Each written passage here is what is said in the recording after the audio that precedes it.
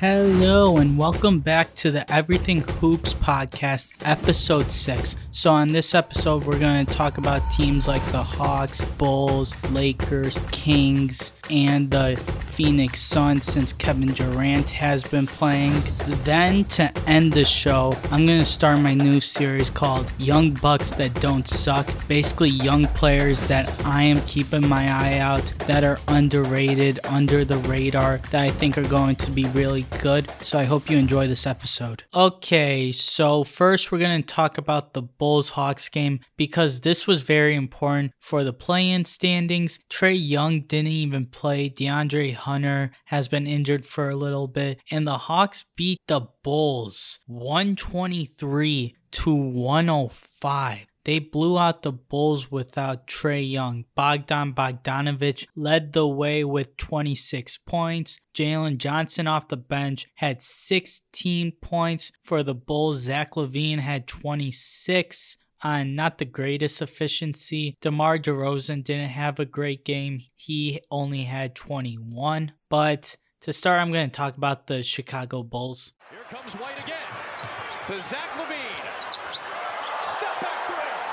Let me step back and kiss myself. Adam Amin. Now, when I talk about the Bulls defense, I constantly talk about effort and sometimes it's not there. Now, in this game, it just wasn't there. The Hawks got 70 paint points, which is just too much, especially for a team that if you stop them in the paint, I mean, obviously they got mid-range scores, they got a lot of talent, but what I mean is they don't take threes. They don't shoot a lot of threes. So if you stop them in the paint, you got a better chance at winning the game. But it starts with Vooch. He had a really bad game defensively, even to his standards. He wasn't trying to block anything at the paint. His pick and roll defense was bad, which I always worry about because I don't think he's mobile enough to play two on the pick and roll. So our defensive scheme, we have Vooch for stop the ball handler in the pick and roll while the guard chases, mainly Alex Caruso, Beverly, Zach LaVine, whoever. And then Vooch has to recover to the roll man. There's going to be a low man defender there, but Vooch basically has to play 2-on-1 and then recover to the roll man. I just don't think he's mobile enough to do that. That's why I always want them to hedge pick and rolls. So if we verse the Hawks in the play-in,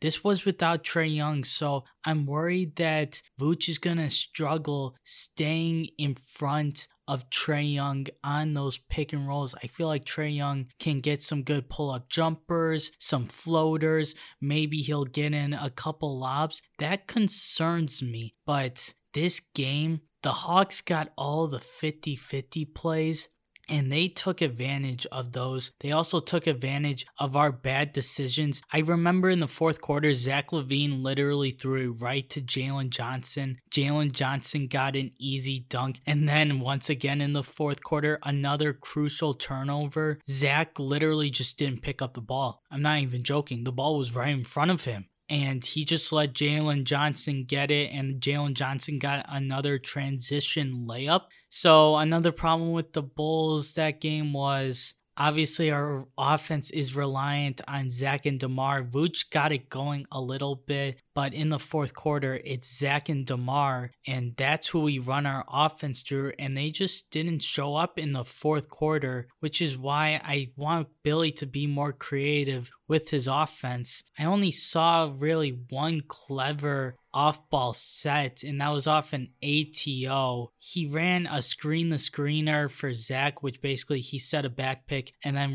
immediately received a down screen. But I really just don't see that. It's more pick and rolls and then the occasional Vooch post up. And then our starting lineup doesn't have enough three-point shooting because we're starting Bev and Caruso. I love Bev, and first off, having Bev and Caruso as your starting lineup, that's great perimeter defenders. That's good for our defense. But I think Patrick Williams should start because he gives us more size defensively. 6'8". He can shoot threes. Patrick Williams, I think, has been killing it. He's also really good defensively, and I think he deserves a starting spot, but I'm just worried that we're not going to be able to hit our open threes because that's a really big reason why we lost this this game. We had a lot of open threes. We couldn't hit any of them. Atlanta's defense isn't that good. It's not good at all. They were giving a lot of wide open shots. We just couldn't convert. So I'm really worried about our offense and our defensive scheme. The only thing that's good for us is in the play-in, the teams that are in it don't hit threes. The Hawks don't take threes. So that makes me feel better, but I'm still worried. So now moving on to the Atlanta Hawks. Trae Young. Picked up by Derek White. Step back three, 5-0. Of course, they won this game, and obviously with no Trae Young, the role players had to step up, and they did. I think the bench, all the role players have been so important. I wanted to talk about Jalen Johnson because this dude is a beast. I want to talk about a couple of plays. He did a lot in transition, but he also had some plays in the half court where he attacked mismatches. He scored on Kobe White in the post and absolutely dunked it. It was pretty cool. And then he had a little post move on Zach LaVine. It was a little half spin hook shot, and then defensively, he was everywhere. He's the reason why we had a couple of possessions in transition that we didn't score on. He chased down, blocked Kobe White on one, and then another one in transition against Kobe White. He altered it into a miss, and he got 3 steals this game. He was everywhere defensively, and he's also a good on-the-ball defender too. So I think that the Hawks need more on-ball defense like this because they struggle to stay in front of the ball. I think DeJounte Murray in that aspect is overrated defensively. I don't think he's a good on-ball defender. I think Jalen Johnson, with his size, his length, his athleticism, I think he can be the best on-ball defender on this team, which they need. I think Jalen Johnson would help them more than John Collins. But anyways, so the Hawks have looked better offensively. Getting Sadiq Bey was big, but Quinn Snyder, he has done a great job because they're running more plays. They run UCLA screens. They run what I like, double drags. They run sometimes ghost screens out of those drags. They sometimes run double drag empty, which means no one's in the corner. So when the roll man rolls, there's no backside defender most of the time, and they get a lob off that. But also what I did not see Nate McMillan do is run Spain pick and roll. And of course, I didn't talk about this with the Bulls. I should have. We don't know how to guard Spain pick and roll. It's pathetic. But anyways, he's being more creative with his sets. The only thing that hasn't translated is, like I said before, they don't take threes. Quinn Snyder, when he was the coach of the Jazz, was known for getting his guys wide open looks from 3. They were taking like 40, 35, like somewhere around there, threes per game. But they still don't take threes, which was a problem when Nate McMillan was the coach. It's still the problem right now. I think it has to do with roster construction because most of their best 3-point shooters, AJ Griffin, Sadiq Bey, they're on the bench because they're not the best defenders. They can't contribute in that way. But I think if Quinn Snyder was the coach from the beginning of the season, the Hawks would have been a top 6 seed, which is why I got faith of them going into this play-in. I think they're going to win out. I don't think they're going to beat the Bucks or the Celtics. That's ridiculous. But I think they've built momentum, and next year, being more used to Quinn Snyder's system offensively. I think if you start Jalen Johnson, that's the on-ball defender you need. I think if you start Onyeka Okongwu and trade Clint Capella for 3-and-D wings, I think you can improve defensively and just hopefully they shoot more threes. But I like what the Hawks have been doing post Nate McMillan. Next, we are going to talk about the Sacramento Kings. 5 seconds left. Rising, 35-footer, it's good. And Sacramento, a walk-off 3 from De'Aaron Fox. Of course, they broke their streak of not making it to the playoffs for 16 consecutive years, which is honestly longer than I've been watching basketball, but now they got a top 3 seed. They've been killing it still. They still have one of the best offenses in the league in terms of points, offensive rating, offensive efficiency. They hit basically the most threes, them and the Warriors. So the Kings are looking really good coming into the playoffs. They're also great in transition. De'Aaron Fox is still killing it. But what I just want to see more is if that jumper from 3 isn't falling, don't settle. Keep attacking the basket because he's been struggling with the 3 all year. He started off really hot. I think he was around 37% at one point, but it hasn't been that consistent. But talking about their offense, the ball movement's great. With Sabonis, of course, he does an incredible job of hitting cutters. That's what he does so well when he's in the high post and someone may overplay. Let's say Kevin Huerter, for example. They know just backdoor. They run some good plays, pin downs, DHOs. Mike Brown is creative with their offense, and their 3-point shooting really does bother teams and makes them so tough to guard because that's today's NBA. It's about pace, space, and the Kings do that. They're extremely fast, great in transition. They move the ball. They take a lot of threes and make a lot of threes. So having that modern day offense has been so critical in them being this good because defensively, it's been really bad this year. I mean, personnel has a lot to do with it, of course. They don't have a real lockdown perimeter defender. De'Aaron is good, but Keegan Murray's not there yet. Kevin Huerter isn't great. Harrison Barnes has lost a step, and their best defender on the ball is Davion Mitchell, and he plays on the bench. He's good. He can score a little bit. And of course, with Sabonis, with the lack of rim protection, the fact that he isn't mobile, so if they verse a team like the Suns, for example, in the playoffs, he's going to have struggles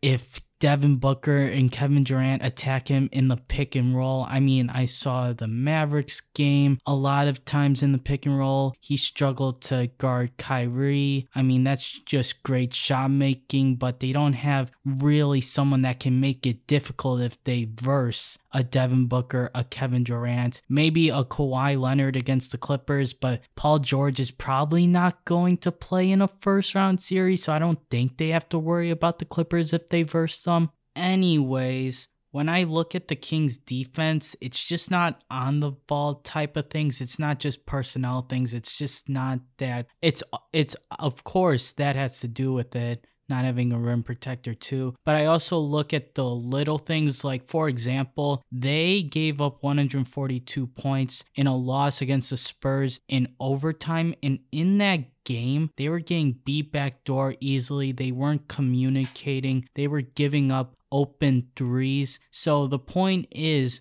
they gave up 142 against the Spurs, not because the Spurs are talented. That's the reason why their offense hasn't been good. But Greg Popovich coaches this team well, so they execute well offensively. They got good cutting, good ball movement. But the Kings struggled to rotate, struggled to communicate. I remember literally in the first quarter, Kevin Huerter got beat backdoor on Malachi Branham, and the next possession, Keegan Murray got beat backdoor against Julian Champagnie. So I think it has to do with the little things as well. Their defense has been a little better the last 2 games. They had a great performance against the Pelicans. Brandon Ingram in the first quarter dropped 14 points, so he kind of killed them to start, but he finished the game with 22 points, so only 8 more points, and he turned the ball over 7 times. And what happened was a little better effort. They were more physical with him and sending double teams on his ISOs, on his post-ups, on his pick and roll. So they made it harder for him. The Mavs game, I don't think the defense was terrible. It's just, once again, when you verse those shot creators like Kyrie Irving, I mean, he was hitting some ridiculous shots. One time he rejected a screen and then hit a step back jumper over Alex Len. He had a couple threes in transition, and one was completely ridiculous. It was a catch and shoot three in the corner, but he rainbowed it so he wouldn't get blocked by De'Aaron and hit nothing but net. So once again, if they verse the Suns, I really don't like that matchup for them. But anyways, another thing that has helped is the play of Alex Len, because this team has struggled when it comes to the backup center, and honestly, it's kind of sad that Alex Len is the guy that's been playing good because he's usually not that good, but he's been good the last couple of games. He's had a plus minus of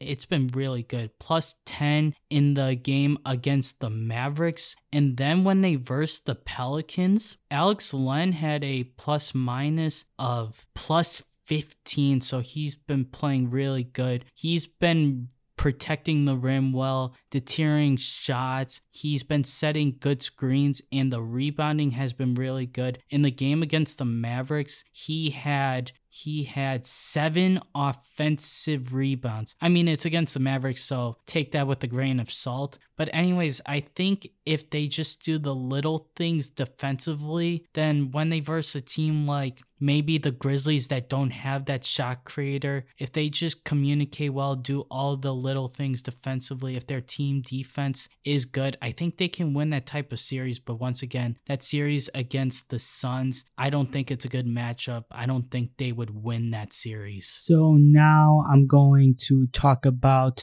the Los Angeles Lakers. Vanderbilt's got his birthday tomorrow. All the way under to AD. So AD in very deep. He puts it up. It's good. And one. The Lakers have looked better since they made all their moves at the trade deadline, because this roster just fits better. I mean, Austin Reeves now has more opportunities as a ball handler. D'Angelo Russell once again gives them another element they didn't have. Malik Beasley, even though he's inconsistent, the fit is there. But that's my first problem with the Lakers. It's inconsistency from role players. Malik Beasley, D'Angelo Russell, I don't know what you're going to get out of him, even though he's a very talented player. He's good. Jared Vanderbilt, he plays hard, but I just see so many times where he's a liability offensively. Sure, he can cut, and yes, he can occasionally hit a catch and shoot three from the corner, but other than that, he's really basically a liability offensively, and that really is going to hurt the Lakers in the playoffs. I don't think Dennis Schroeder is a good backup point guard either. Sometimes he just makes really bad decisions and over dribbles. Like, he may take a bad mid-range pull-up and brick it, which can hurt their offense. Or he makes a bad decision and either doesn't find AD in the post, or he just throws a completely idiotic pass that ends up being a turnover. Rui Hachimura, I like him, but consistency has been an issue. He has had a couple good games in the last week. He's a good scorer. He's pretty strong, solid finisher. He's pretty good. Wenyen Gabriel, I just don't think he's a backup center. He's too small. He can't hit threes. He really can't defend bigger players. So I'm interested if they verse the Grizzlies in the first round, the Kings, if he ever gets matched up with Sabonis, Jaren Jackson, maybe if Steven Adams comes back, but honestly, that's probably not going to happen. I don't know. But their role players concern me a little bit, and I think their role players need to play good if they're going to have any long-term success. Of course, AD's been killer. LeBron had 33 against the Clippers, 37 in the overtime win against the Jazz. But moving on to their defense, which has been good since all the acquisitions, but in my opinion, I don't like their defensive scheme because I think they give up too many wide open threes because they always overhelp, which is going to be a big problem in the playoffs, especially for the Lakers who do not take threes. So if a team scores 17, it's most likely the Lakers are only going to hit 9. They don't really create a lot of threes. They also don't guard the three. That's not a good recipe at all. But offensively, Their offense in the half court has looked better, executing more plays, running double drags, running pin downs for AD. The offense has looked better. I definitely think that the Lakers have a chance, but at the same time, I really don't think they're going to pull off anything special in the playoffs, or maybe they lose in the play-in. Probably not. They're going to win out in the play-in, in my opinion. But I think the Lakers have looked better. Also Darvin Ham. I just mentioned the defensive scheme, lack of adjustments, lineups aren't the best. I think for a rookie head coach, he has done a fine job. So maybe you give him one more year, but I don't think he's a good enough coach to win you a championship. And I think if they verse like the Kings, I feel like Mike Brown could outcoach him. Now, moving on to the final team I will talk about, and that's the Phoenix Suns. Durant working on the rookie Williams. That one-legged step back. And of course, with Kevin Durant, they've looked absolutely dominant. I got really high hopes. Some things people are worried about is, one, they haven't played enough games together, which team chemistry is important, but I think great players figure it out. I think with Chris Paul, how great his IQ is. He's one of the smartest players in the NBA. He's one of the smartest players to ever play this game. I think with Devin Booker, with how great of a player he is. I think with Kevin Durant being a champion. I think that since they got a veteran roster, I think since they got a veteran coach, I think they'll be fine in that aspect. A problem I personally have is DeAndre Ayton. I think he needs to perform in the playoffs. Sometimes we see during the regular season, and last year against the Mavericks in the playoffs, he gets disengaged whenever he doesn't have the ball, which means he won't play defense, he won't rebound, he won't do the little things that they need him to do as their starting center, as their number one pick, as their third scorer, because obviously that's not what Chris Paul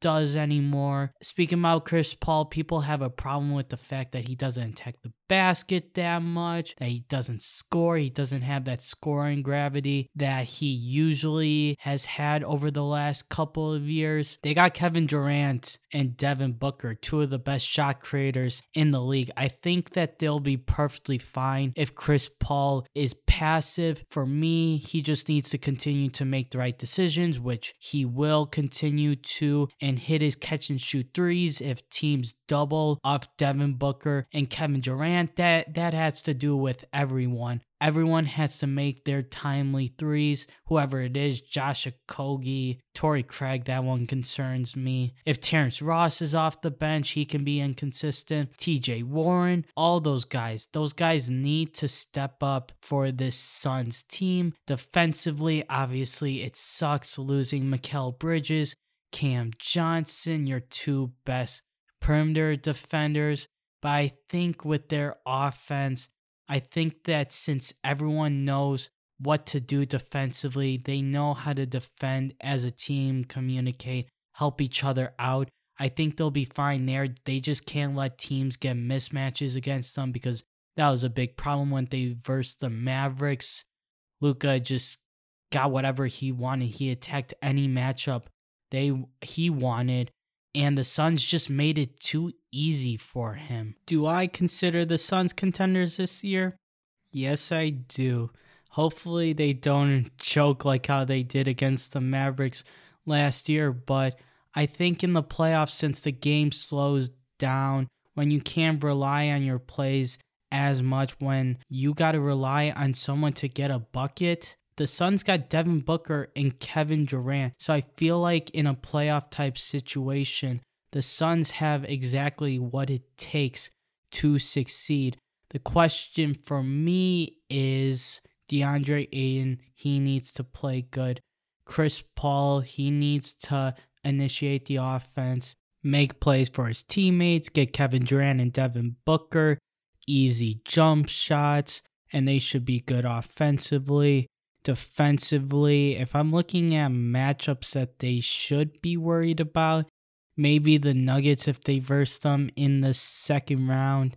Of course, the Warriors are always tough to match up with, because of Stephen Curry and how ridiculous he is and how he just makes the game so much easier for all of his teammates. But I consider the Suns contenders. I think they're going to get out of the West. And if I'm wrong, then I'll admit it. So now moving on to the new series, Young Bucks That Don't Suck. So basically, I'm going to be talking about young players that I like in the league. And the first one, I talked about him a little bit, Jalen Johnson from the Atlanta Hawks.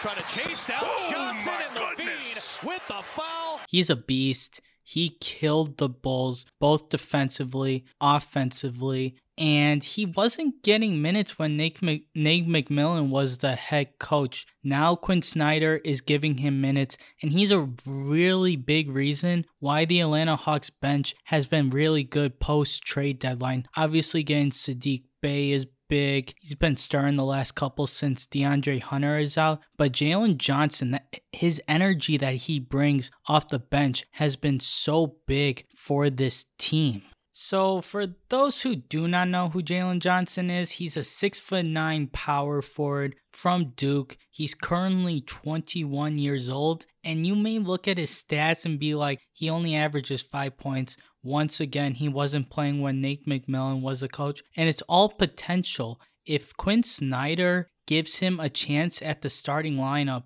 I think he can contribute really well for this team, both offensively and defensively. Offensively, he needs to develop a little more, specifically his jump shot. And I want to see if the shot creating things that he showed in the Bulls game, attacking mismatches, I want to see if that continues to progress. But the jumper is what I'm most concerned about right now. Defensively, he has it all, being 6'8", athletic. He can move his feet extremely well, has the length. The problem is sometimes off the ball, he can fall asleep a little, maybe miss a rotation. But besides that, for 21-year-olds, he is really good defensively. Now, moving on.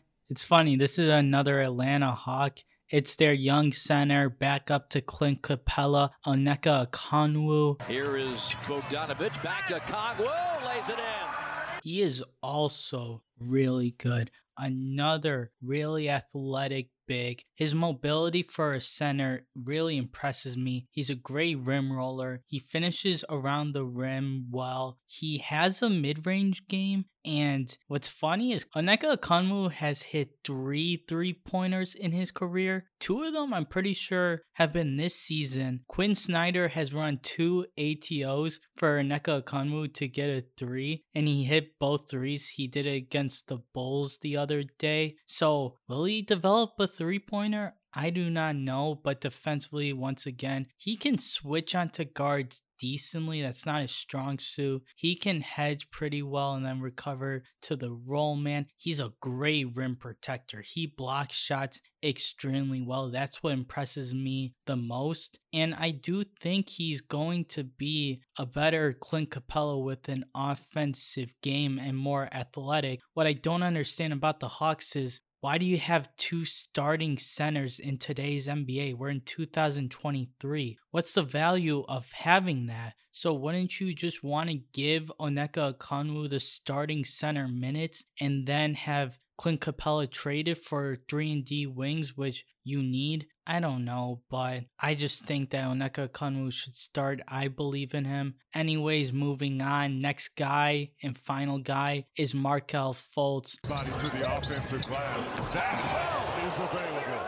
That monster by Markelle. Point guard of the Orlando Magic. And I don't understand if you do not like Markelle Fultz, everything he's gone through in his career with all of the injuries, and his game is extremely fun to watch. Great playmaker, he's smooth, makes good decisions, good in the pick and roll, has a nice mid-range game. I want to see him continue to take more threes. He's also a really good finisher. He has great touch. He can put it high off the glass. He's really good there. And he's a solid defensive point guard. And I'm happy that he's been having a good year. In the Orlando Magic were almost a play-in team this year. It's just Markelle Fultz missed so many time to start the season So they were in a bad spot to start the season, but then when Markelle Fultz got healthy, they started to win more games. So it is a possibility the Magic could make a play-in game next year, especially with probably 2 lottery picks unless that Bulls pick gets in the top 4, which I don't see happening. But yeah,